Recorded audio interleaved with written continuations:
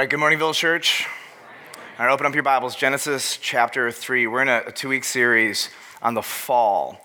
And Genesis chapter 3 is going to answer two questions. The first is, where did sin come from? In other words, why is your life and everyone around you so messed up? I'm not judging, I'm just discerning. Number two, who is my real enemy? We're going to laser beam focus on the second question today. Who is my real enemy? And so Genesis chapter 3 will be in verse 1 as well. We'll start. Satan shows up. There is no warning.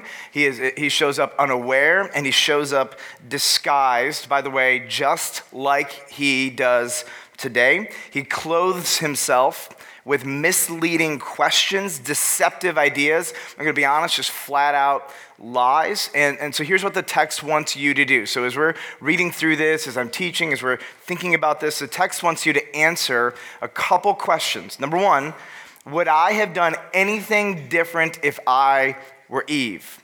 Would I have done anything different if I were Eve? And number two, do I have what it takes to stand up to the most cunning, manipulative, and deceptive force in all of the cosmos? And so I want to just start, and I want to tell you what the difference might be between you and Eve. So here's the difference. If you have trusted in Jesus Christ, you have the Holy Spirit resident inside of you. The Holy Spirit is your helper, your teacher, your equipper, your trainer, your convictor. He is God himself in you to give you what you need to stand against the schemes of the evil one. But God didn't stop there. You also have the Word of God. We find that every time Satan and Jesus talk, what does Jesus speak with? The Word of God. This is your sword. He is obligated, if you are a follower of Jesus Christ, Satan is obligated to bend the knee at your authority and the authority of the Word of God. God also gives you positional authority, that you now have authority over angels in Jesus Christ. Crazy thought, I know. There is nothing for you to be afraid of if you have the Holy Spirit. And if you are armed with the Word of God. And this is why the Bible says, if Satan hypothetically were to stand up right here toe-to-toe with you, you go right up to him and you stand your ground, you stand firm, and by the laws, the spiritual laws of this universe, he is bound and obligated to flee. This is his responsibility because of your authority and because of your power. Now, most Christians do not understand this. Now, in my family, we grew up, and my mom will kill me if she says this. Maybe we'll just nix this off of the recording. Ha ha ha. She would check my head for lice before she became a Christian about 3, 5, 10 times a day sometimes.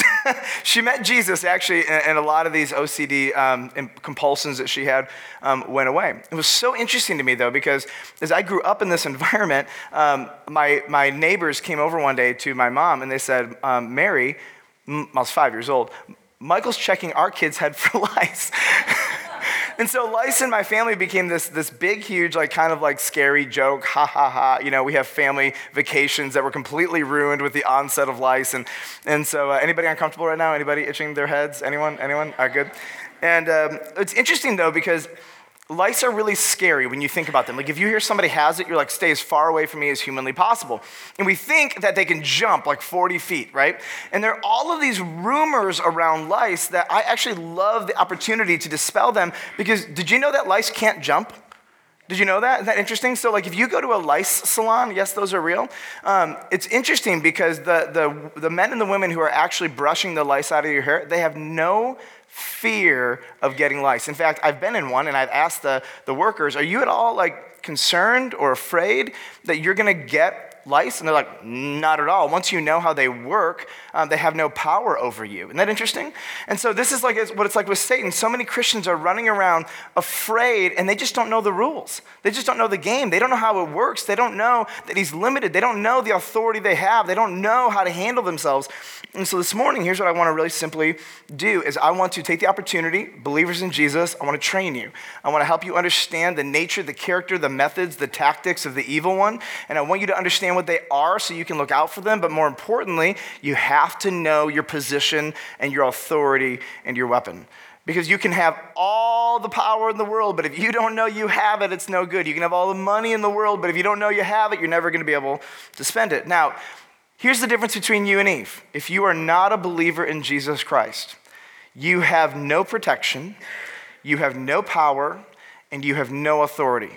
I don't say this to be like scary or anything of the sorts, but in Scripture, the narrative of the Scripture is that when you trust in Christ, you are plucked out from, we'll say, the concentration camp of the evil one. You are plucked out of their authority, and you are put into the home of Jesus Christ, of God the Father and the Spirit. You are now protected, and now they have no authority over you. You're in a whole new jurisdiction, right? And the Scripture's idea is that if you've never trusted in Jesus Christ, that you are in this concentration camp, and your ruler is a master of evil who hates you and will use you for his own ends.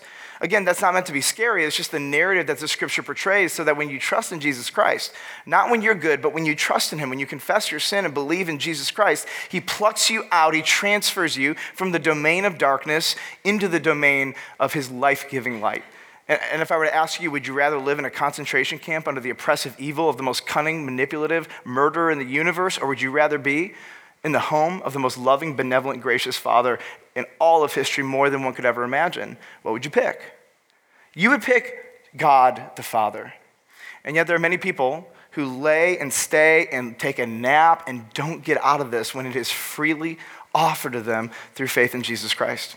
And so one of my desires for you as you see this is that you could start to know the tricks of the evil one, the tactics, the methodologies, and you would not stay there, but you would realize freedom for you is found through faith in Jesus. So open up your notes with me. Point number 1 in your notes: Satan is exposed as a crafty liar. Our Village Church, let's get to know his tactics. Verse 1. Now, the serpent was more crafty than any other beast of the field that the Lord God had made. So we're going to pause. We're going to just pull out for a moment. Satan has no previous experience tricking humanity. This is new territory for him, and it's new territory for humanity. This has never happened before. We'll call this the first experiment. Now, you could say that Satan has a lot of experience tricking, but those are angels. Satan took a third of the angelic realm with him, so he has at least a proven ability to be cunning and deceptive and to pull people away from God over to his side, right? But we've never seen this happen with humanity before, and so he's got to be probably wondering, is she like me? Is she like the angels? Is she like God? Is she altogether different? What methods, what tactics do I use? And what you're going to find really quickly is that in this first experiment, Satan is going to throw every single trick and tool at her, and she's going to fail miserably. He's got 4 things to his advantage. Number 1, he knows God personally, right? He knows God's character. He knows God's nature. He knows God's power. He knows God's heart. He knows him personally. Number 2, he had first-hand experience, eyewitness account to God creating the world. He saw how God made everything, how he fashioned Adam and Eve. He was able to watch Genesis 1 and 2 as God created them and blessed them and put them in this garden and commissioned them to do all that he said to do. Number 3, he's already had experience in deceiving. And number 4, he has something to his advantage. He has a crafty and sinister heart. And so here we go. We release this guy onto creation. I don't know why God takes the most cunning of all creatures and dumps them on earth, but he does. And when I get to heaven, I'm going to say, God, what's up? What are you doing? Let's look at this word crafty. Crafty means cunning and deceitful. It's trickery. It's cunning. It's deceitful. It's trickery. And in the Bible, it's almost always negative. I mean, there's 1 or 2 instances where to be crafty is a good thing. By and large, if I tell you you're crafty, that's typically not going to be a compliment coming from a pastor. And Satan reveals the Bible reveals multiple dimensions to the craftiness, the trickery, the deceitfulness of Satan. So here's what I want to do this morning. First, I want to show you from the New Testament briefly, the New Testament's picture of Satan's craftiness. And then what I'm going to do second is we're going to come back to Genesis chapter 3, and we're going to watch as his scheming craftiness unfolds before us. So in your notes, still under point number 1, we're going to look at Satan's crafty agenda revealed in the New Testament. Number 1, Satan is a schemer. Ephesians chapter 6, verse 11. Put on the whole armor of God, Why do you need to be prepared? Why do you need to be over-prepared?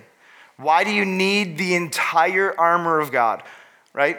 Because it tells us that you may be able to stand against what? The schemes of the devil.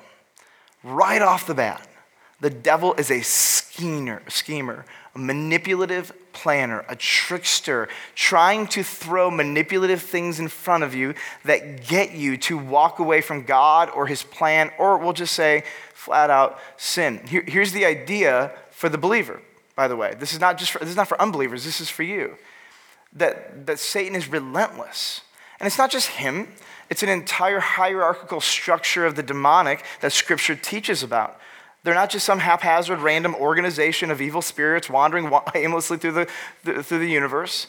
They're an incredibly well-orchestrated, well-organized, strategic machine that is geared at dismantling and frustrating you. Isn't that interesting? Now, you don't need to be a victim in all this, do you? You are a conqueror, but you got to know what he's up to. And here's the idea.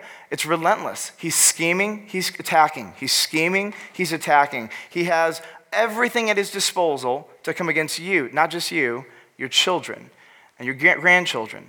And your children and grandchildren are way, way less equipped to deal with this level of cunning. And so we have to be very careful. So here's what he sees. He's a schemer. Number two, we find that Satan is a murderer. John 10:10, speaking of Satan, calls him the thief, says the thief comes, the word only here is really striking.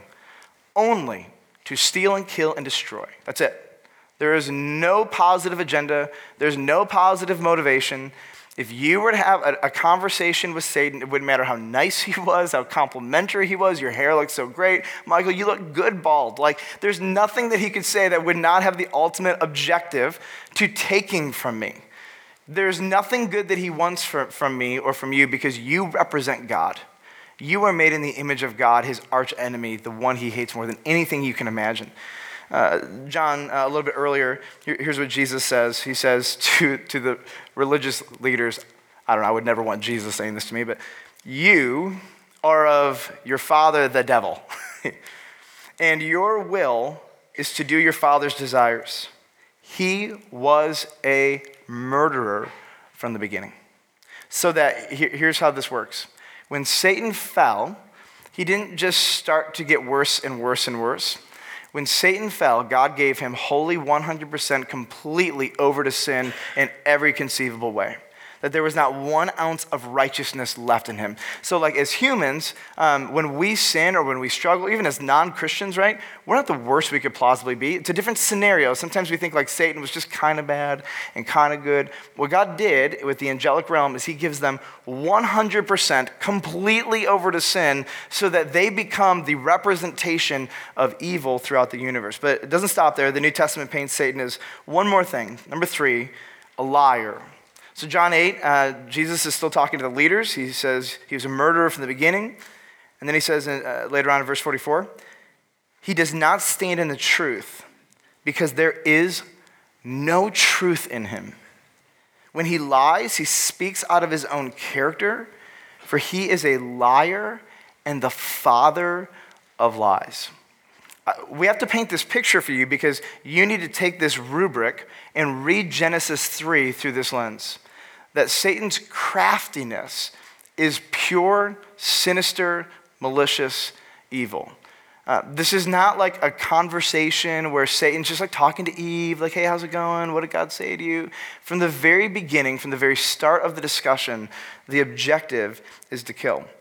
Now go back to Genesis chapter 3, verse 1. We're going to look at Satan's crafty tricks. I want to read 1 through 5. Did God actually say, you shall not eat of any tree in the garden?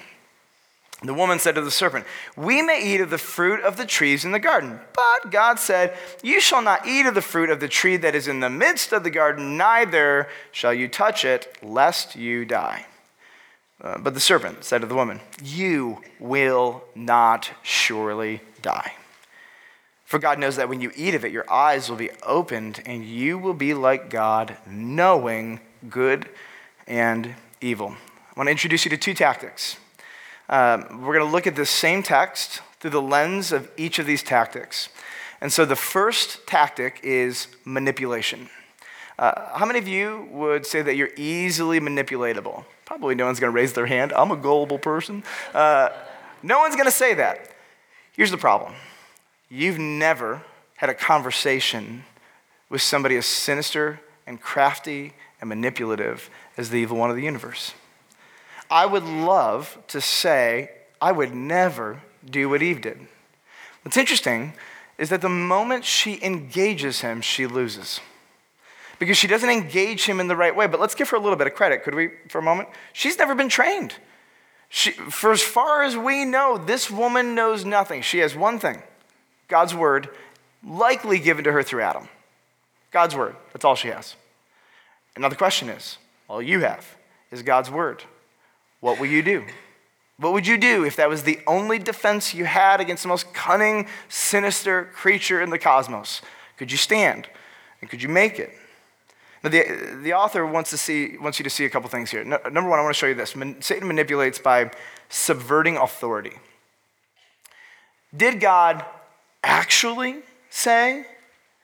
Now, the author wants you to see this. This is not going to be like, we'll say user-friendly for a 21st century, we'll say liberal audience, so that's fine. Adam, Eve's protector, is where? We don't know. Quiet, missing, not there. God, Adam and Eve's protector. What's he doing? He's off on a walk. Satan sees something really strategic. He sees a person without authority. He sees a person without protection. And here's what we know, that every single man and woman from the day you're born to the day you die, you need authority. You need protection. You need leadership. All of us, every one of us, this is human. And that when we remove ourselves from protective leadership, we are more vulnerable than we could ever possibly imagine. This is part of the rhythm that God puts into the universe. And so why does he subvert the authority? Because he knows that people without authority will give in inevitably to their basest desires. This is what happens when authority leaves your life. You give in. This is why, we'll just say college syndrome, right? You got this high school student, they're in their home, whatever. They have the protective authority of their mom and their dad and their school and their teachers and the neighborhood they live in. And they go to college and they don't replace their authority. They don't go to a church and go to the spiritual leaders and find mentors and say, mentor me, help me. And so what happens, college is like the most obvious place to see this, they give into their basest desires because this is human nature on display. And so here's what Satan knows. Get her away from her authority. And now I'm going to use my trickiness, my sinisterness. Look at the word actually in verse 3, or verse 3. And I want to just kind of give you like a scenario of how this might have sounded. Eve, wait. Are you serious? Did God? I mean, I know God. Did he? Okay, I was a part of the plan, okay? I saw this whole thing. Did he really say that to you? Because the God I know, he would never do anything like that. Like the God I know would never, ever let bad things happen to you. The God I know would never withhold the things you want. You just need to follow your heart. Because the God I know, he just wants you to have everything you want. He just wants you to be happy. That's all he wants, right? You start to see that? Let me just tell you, pastoral counseling, okay? All of these lies come up one by one by one by one by one by one. It's unbelievable. Followers of Jesus who have the book, right? Who know the tricks. We just buy hook, line, and sinker into all of these inane things.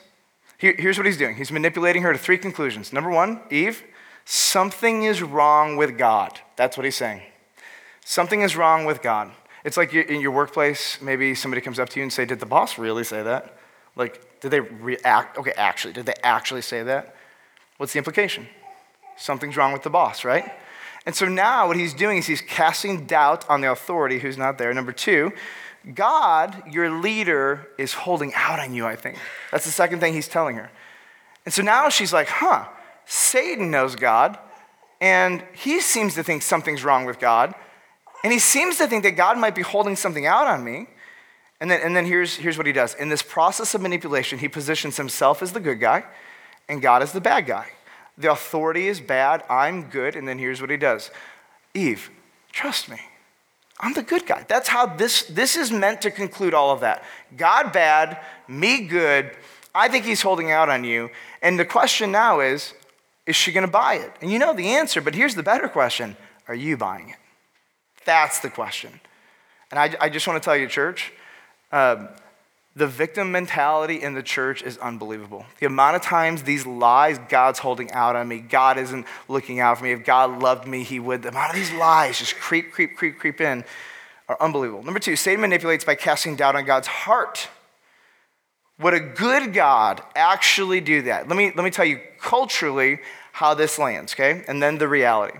One of the questions that many non-Christians have, many Christians have, is how can God be good and there still be evil in the world? If God was good, he would stop evil, and we give scenarios. All right, the question is a trick designed to make God look bad, to put your common sense as the ultimate source of logic and truth, okay? Here's the challenge. Okay, the question is there. But then when you die, you're going to meet the most holy, righteous God who is sovereign and control, and he's still 100% good, and yet evil still exists. It doesn't change anything. But somehow the question plants a seed in our mind that says maybe he's untrustworthy. So despite the interesting way of phrasing the question, is God still trustworthy? Yes. Is he still good? Yes. Is he still holy? Yes. Is he still righteous? Yes. You're over here asking the question, you're doubting it, but the reality, of what happened over here hasn't changed one bit. It's a trick question. It's a manipulated question, and it's there to get you to cast doubt on God's actual heart. The question is causing doubt, but the reality is the heart has never changed, and the heart of God is pure and good and righteous. He manipulates by casting doubt on God's heart. He manipulates by casting doubt on my understanding of God's word. And this is why you need to know God's word. So let me just say it for you. If you're a believer and you're not interested in studying the Bible and you sleep during all the sermons and you don't engage and you don't open it up, I'm just telling you, you're dead meat, okay? Because you're not equipped. You have everything you need, but you're not using it. You're a billionaire who doesn't have access to a credit card, okay? You have everything you need, but it's right at your fingertips. And here's what he says. Did God actually say you shall not eat of any tree in the garden? And, okay, what's the answer? No, that is not what he said. You're misleading me, right? Do you see the point of this? He's trying to manipulate her. Are you sure you understood it right? Are you sure there's not something wrong with you at this point? The manipulation is now, it's getting personal, isn't it? He just goes deeper with this. Eve should have said, get away from me. I see what you're up to. That is not what God said. You know what God said because you were there or you saw it or you heard about it. I know that you're trying to trick me. But no, number 4, Satan manipulates. This is where it gets really frustrating. By exploiting cracks in my thinking. So here's what she says in verse 2. The woman said to the serpent, we may eat of the fruit of the trees in the garden. True or false? Say true. True, good. But God said, you shall not eat of the fruit of the tree that is in the midst of the garden. True or false? True. Neither shall you touch it. True or false? False. At this point, Satan, in his brain, says, got her. She doesn't even remember what God said. She's doubting her own ability to understand it. Got her. Lack of clarity on God's word is exactly the tool that he's going to use to trick the vast majority of us in this room. He's going to trick us. And then she says, lest you die. And that's true, but here's what he finds. She's not accurate. He knows God's word better than she does. And so like a great trickster, like a crafty demon, he comes at her on every front, on every level, and he finally finds it. You don't know God's word. It's not as important to you maybe as it should have been. So let's do this. Let's look at this text from a completely different perspective. Let's look at his second tactic, which is just pure deception. I don't know if you know this. There are multiple ways to deceive somebody. And I'll give you 4 different lies that he tells her. He throws the entire playbook of lies at her. And here's the first one. It's the doubting lie, where you say something that is not true, or it's said in a way that is not accurate, that causes the person to doubt, particularly to doubt God? Did God actually say? There's a second lie here, which is the misleading lie. It's something that you say that you know isn't true to plant it into their brain. It's a lie that appears to be, honest mistake. And Satan throws this out. I wonder what she'll do with the honest mistake lie, the misleading lie. You offer a false scenario. You position yourself as the good guy, the other person is the bad guy, and you put a little bit of false information, particularly as it pertains to God's word, and you say, will they bite? Then he gives her the explicit lie. Here's what he says to her. You will not, and here's the word, surely die. Here's what he's saying. I know God. I know God better than you do. I've known God for a long time. And here's what I know. He's up to something. And you will not die. In fact, God's afraid of you. God's afraid that if you know something, then you're gonna be like him. And this is just a flat out lie. And if he can't get what he wants, once he finds that her mind is not remembering God's word correctly, he goes in and replaces God's word with a complete fabrication. We hear this all the time, by the way. When people say, doesn't the Bible say blank, blank, blank, blank? And I'm like, that the Bible never, ever, ever says that. Not once, not ever. Because here's what's happened. What they're trying to do is justify a behavior by saying, I heard from someone somewhere that the Bible says this, but the Bible never says that. It's an explicit lie geared at tricking those who actually don't know the Word of God. Like, don't get me wrong. I want you to ask me, does the Bible say? Because I want to take that opportunity and reframe truth. Because lies enable us to sin, and sin kills. But this is what we see all the time. These constant mantras, these one-liners that people believe to the core of their being are in Scripture. And I'll tell you, almost every time I hear Hollywood quote Scripture, I'm like, not sure that's there, or they meant it like that, but okay. And finally, number 4, he gives her the enabling lie. God knows that when you eat of it, here's what he knows, that your eyes are going to be opened. And what he's doing is he's deceiving her and enabling her to walk into something, and she thinks she can trust him. And you know the answer. You're reading this, and you're like, no, don't do it. There's a funny scenario, which you might kill me if I told, but a couple of years ago, we were playing this game. It was at a men's event, and you had to basically take 5 people and get them over a 5-foot wall. And so John Tuck, who's our first impressions director, all these guys pick John up, right? And they put him over their head, and he's on their back. He's on his back like this, and he's like 5-6 feet in the air, and they chuck him over this thing. Well, from about 20 feet away, I'm looking at this, and I see it, and I run. I'm like, no, right? This is the worst moment. And John flies over the thing, lands, doesn't even bounce, just lands, right? Ankle, bam, backwards, totally cracked. I run over. I'm like, are you okay? And I look at his ankle. He's like, yeah, I'm pretty sure it's broken. Might want to call 911. No big deal, though. It's fine. Right? Adrenaline rushing through his body, right? But this is that moment where you're like, you see something catastrophic about to happen, and you're reading this text, and you're like, no. Genesis chapter 3, verse 6, I'm just going to say this right out. This might be the worst, absolute worst moment in Scripture. Everything that you know that is broken happens here. Like, this is it. Every sadness, every heartache, every broken bone that's going backwards, God willing, in the new bodies, we will not be able to do that to our bodies. Everything that doesn't function, every argument, every lie, every murder, every rape, every steal, everything, you name it, it all comes back to this moment. Like, she had no idea. And don't you wish that God would have said, hey, when you eat of it, you're going to die, and here's what death means. Like, part of me is like, why didn't you give her more information? Here's the deal. You don't need more information, do you? Do I? I need God's word. Honestly, I don't even need it explained because it's clear. You know what I'm saying? Like, we're like, but you, God, didn't. You didn't give me enough. And I think in the day of judgment, he'll say, was I crystal clear? Yes. Did you know what you were doing? Yes. Are you responsible? Yes. But if you would have, all what you have done is expose something broken inside of you. Verse 6. So when the woman saw that the tree was good for food, that it was a delight to the eyes, and that the tree was to be desired, you see all the experiential words, right? That more times than not, it's the experience of something that can draw us away. For some people, it's materials. For some, it's experience. For her, it seems to be the experience of it. That the tree was to be desired to make one wise, like God. She took of its fruit and ate. She also gave some to her husband. Oh, by the way, we find out where he was the whole time.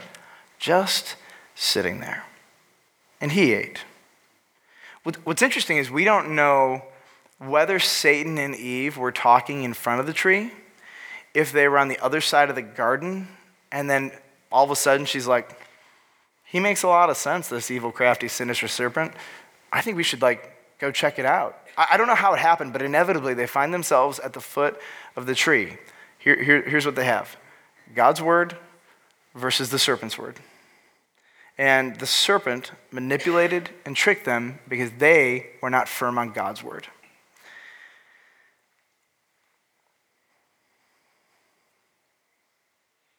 Let's go to point number 2.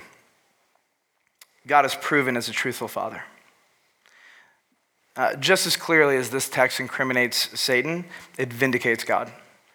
And God is seen for all he is. Honest, with integrity, someone you can trust, a man of his word. God is vindicated. You may not like next week when we talk about the aftermath, the fallout of this, right?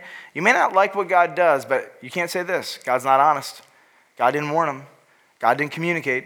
God didn't reveal himself. God didn't give them everything they need to succeed, right? You can't blame God in any of this. And we're going to watch as God is vindicated. But let's just go back one chapter, Genesis chapter 2, verse 16. And let's just review, what did God actually say? So here's what he says. The Lord God commanded the man, okay? The force of this is important. It's not a suggestion. It's not a teaching. This is a mandate. So the Father is mandating. You may surely eat of every tree of the garden. Eat, enjoy, partake, experience. The world is yours. Conquer it. Have dominion. Subdue this. Enjoy it. But of the tree, of the knowledge of good and evil, you shall not eat it, for in the day that you eat of it, you shall surely die. Let's go back to Genesis 3, and it'll be in verse 7. Then the eyes of both were opened. Notice the immediacy. Right away. They bite, and their entire lens and how they see the world immediately, in a moment, shifts, and not for the better. And they were given knowledge, indeed, and they knew that they were naked. And the result of that and their shame, they sewed fig leaves together, and they made themselves loincloths. They covered themselves because of their shame. And shame is for the guilty, and they are guilty.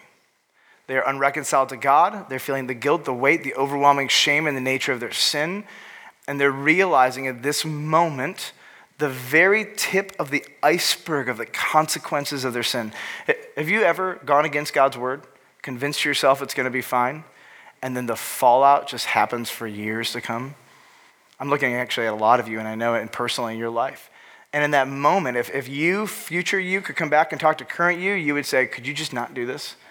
Because I don't think you understand the domino effect that's going to unravel in your life and other people's life. If you walk down this path, this is not going to be good. Don't do it. I think future Eve would love to go back to Eve in Genesis chapter 3 and plead with her. Look at verse 8. Then they heard the sound of the Lord God walking in the garden in the cool of the day. And the man and his wife hid themselves from the presence of the Lord among the trees of the garden. But the Lord called to the man, and he said to him, where are you? I don't know how he said it. Hey guys, where are you? Where are you? Does God know? Of course he knows, right? Is God playing it cool? Let's just see what happens. I don't know how he says this, but it's a really weird phrase. Where are you? And he said, Adam, I heard the sound of you in the garden, and I was afraid because I was naked, and I hid myself. I want to take these verses, and I want to show you just 4 things in these verses. The author's trying to draw your attention to what Adam and Eve have just forsaken forever. Notice number 1. Notice what they heard. They heard the sound of the Lord. That their relationship with God was intimate enough that they knew the sound. They knew the difference between the animal, the serpent, whatever else was there. When I walk down the halls, my wife always knows it's me because I have this particular foot flop and I have keys that jingle jangle wherever I go, right? And so whenever you hear the flip flop and then jingle jangle, she's like, oh, Michael's coming near. I'm not subtle anywhere I go, apparently. And but it's interesting because they know him well enough to know his sound. And so you're going to start to see these little clues in the text about the intimacy between God and Adam and Eve. Number 2, notice this. Notice how God was delighting in his creation. When you go for a walk, you're enjoying what you've made, what God is, if you're God, that is. And he's walking in the cool of the day, and it's beautiful, and he's taking it in, and God is delighting in his creation. And maybe this is like the last moments that God knows until the new earth before sin will creep into every aspect from trees to animals to the ground to the humans everywhere. Notice here the personal use of the words Lord God. We talked about Lord is the personal, intimate name of God. It's Yahweh, and then the word God is Elohim, the majestic plural. It is this idea that the majestic, amazing creator of this universe has personalized himself to intimately be in relationship with Adam and Eve. And it says it 3 times, the Lord God, the Lord God, the Lord God, and it's calling out that God has condescended himself to intimacy, to unique, beautiful, personal, interpersonal, give and take relationship with Adam and Eve as a father to his children. And then finally, look at this, number 4. They knew God's personal voice. Like, wouldn't you love to know the sound of his walk and the very tone of his voice? I wonder if it was really high pitched or really low, man. You know, in our brain, he's a super manly voice, the deepest voice, and he's whatever. But like, I wonder when Jesus, this is an incarnate Christ. Whenever you see a bodily version of God, that's Jesus and pre-incarnate before, we'll say Matthew, Mark, Luke, and John 2,000 years ago, right? Jesus is walking in the cool of the garden. He's hanging out. Like, what did he sound like? What the authors are trying to show you is what they're throwing away. And what could possibly make Adam and Eve throw all this away? A piece of fruit, an experience. Let me just translate for you. I find that generationally there are different values that generations have. I find younger people throw away their relationship with God, not for money, but for experiences. I find this everywhere, but there's this particular obsession that our emerging culture is putting on the experience. I want this kind of life. I want this kind of place. I want to experience this. I need to spend all my money on these kind of vacations. I want to experience. And the things that people will forfeit just for an experience are profound to me.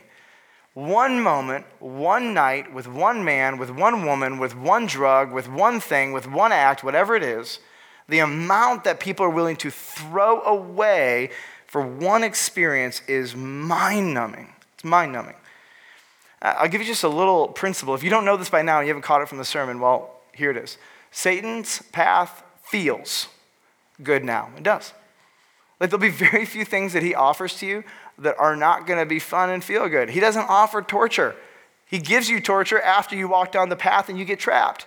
But everything he offers you feels good now. But it always leads to death. There is not one thing he will put in front of you that will lead to your life, that will lead to your joy, that will lead to your prospering, your flourishing, your spiritual growth, your Christ-likeness. There's nothing he's going to put in front of you that's going to go down that path. But my Father's path, I'll be honest, it's often difficult now. Anybody ever feel that way? You have to resist so many impulses that are just natural inside of you, and you got to resist that. Like, this is not easy, but it always leads to life. If you talk to a believer who's walked with God long enough, here's what they'll tell you. I've never regretted doing the hard thing for God. I've never regretted obeying. I have regretted about 1 million times when I ignored God's word and walked the path of sin. Felt good, destroyed me in the end. You know what I'm saying? Like, you'll never find that. When you talk to smart people, wise people who've walked with the Lord for a long time, they look back on sin and they say, wasn't worth it. Wasn't worth it. And they look back at all the times where they said no to sin, and they say, do that over again and again and again. There's wisdom in this. Because when you're young, you take advantage of grace. When you're young in the faith, that is. And then as you grow older, you realize as you watch sin and as you watch the entire long game that you play with it, this sin culminates here and here and ultimately leads to death and really hurts a lot of people in the process. Sometimes it takes years of walking with the Lord to know this. But do you need years to know this? You just need God's word. That's all you need. God's word is really clear. He's a schemer. Follow my word. It's true. It always leads to life. But it's hard.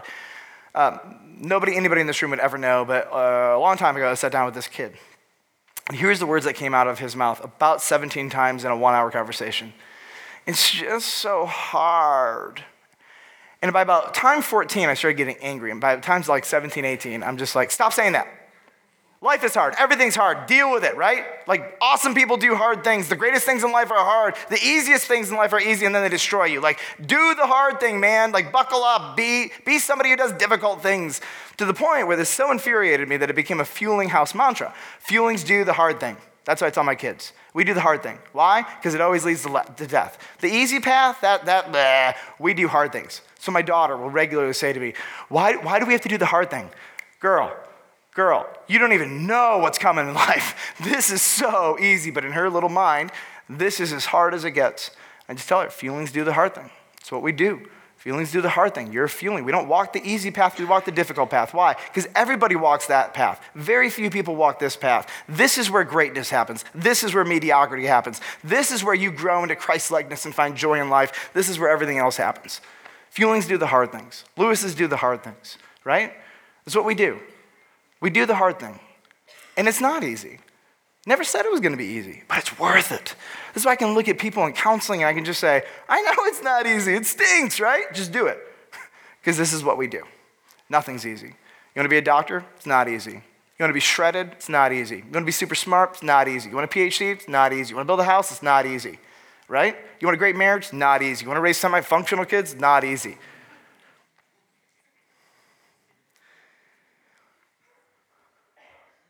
I used to say to myself, or to other people about myself, I'm the kind of person who has to learn the hard way.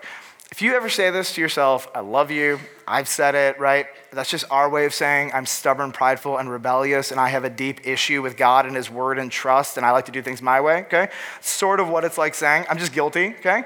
So years ago, I stopped saying this because it really wasn't becoming. It actually just became like a way for me to say, I'm dumb. That's what it became. And I was, right?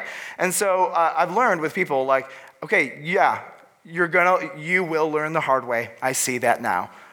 That doesn't make you look smart. It doesn't. When I look back, right, I don't look at myself and think to myself, oh yeah, that was real smart. That's a becoming man right there. That's a godly example. Like, he just can't control himself. He's just got to do it the hard way. But that was the mantra of my life for a long time.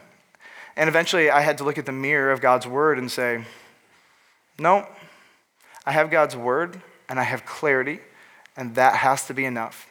And Satan can bring up all the trickery and manipulative questions. Well, if God were good, then he wouldn't let you do this. And if God really loved you, he would just want you to be happy. They're all trickery. It's all manipulation. It's all deception. And I have to land on what I know. God's word says he is good, he is true, he is right, and he is holy, and that if you walk his path, it brings life. You know what's so crazy? Every time I walk his path, I'm happier. Even though it's hard, I'm happier. And every time I walk down the path of experience that contradicts God's word, I'm not happy. Go figure. Like, he's actually telling the truth, and all the manipulative, deceptive questions they're a trick. It's really sad. You look at this text, and they hid, because of sin, their bodies from each other, from God. They ended up hiding personally from God. And now let's just watch as they turn on each other. I'm not going to belabor this point, because I could preach a whole sermon about why your marriage is jacked up, and most of it's going to come right back to this text. And here's what happens. And it says in verse 11, he said, who told you that you were naked? Have you eaten of the tree which I commanded you not to eat? Can you put the scripture up? So God values extreme ownership. This is what I want to close with. Extreme ownership. There's this book. We had all of our staff read it about 2 years ago, called Extreme Ownership. And it was written by this Navy SEAL. And I actually mandated that they don't read it. They listen to the audiobook, because this Navy SEAL, his voice is like, he's like a super manly, And so all the stories were like, I was in Vietnam and I slit the throat of so-and-so, and then all of a sudden I found myself surrounded by like 30,000 people and I stabbed them all with knives and came out on top, right? All the stories were like that. They were just incredible, right? But the point of the book was great leaders, people you can trust, people you want to go into battle with, they have extreme ownership. They give away credit, right? And then they take the blame when it's under their authority or leadership and responsibility. And here is the trick.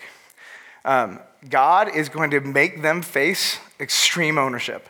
And so the first question he says is, who gave to the woman who gave to be with, go back to verse 11 with me. Back, one more verse. I'll read it. He said, who told you that you were naked? Have you eaten of the tree of which I commanded you not to eat? And so here's what I find. We sit in marriage counseling, and getting somebody to say, I'm sorry, it is utterly near impossible. And when they do, they're like, sorry. And at this point, I'll just give you a little bit of training, okay? So you want to know, my wife is probably, I don't think she's in this service, so we'll leave this out second service when she's in here. There are things that if you really want your husband or wife to think you're doubly amazing and get past every argument fairly quickly, try extreme ownership for everything you do wrong. So here's where it starts. You name the sin. What is it? You actually name it. Eve should have said, I lacked faith. I sinned by doubting God. Very rarely will somebody say, I'm sorry, and then name the sin. I deceived you on purpose, right? There's power in naming this. What does it say about me? Oh, I don't know if I've ever heard this before, other than I deceived you, and that tells me that I am growing in deception and insecurity. Wow. That's kind of a disarming apology, right? You're like, oh, I kind of feel bad for you now. What it's done to us. I want to recognize the damage that it has legitimately caused you to doubt whether or not you can trust me, and to wonder in the future, how will insecurity and deception be a partner in our marriage? All right?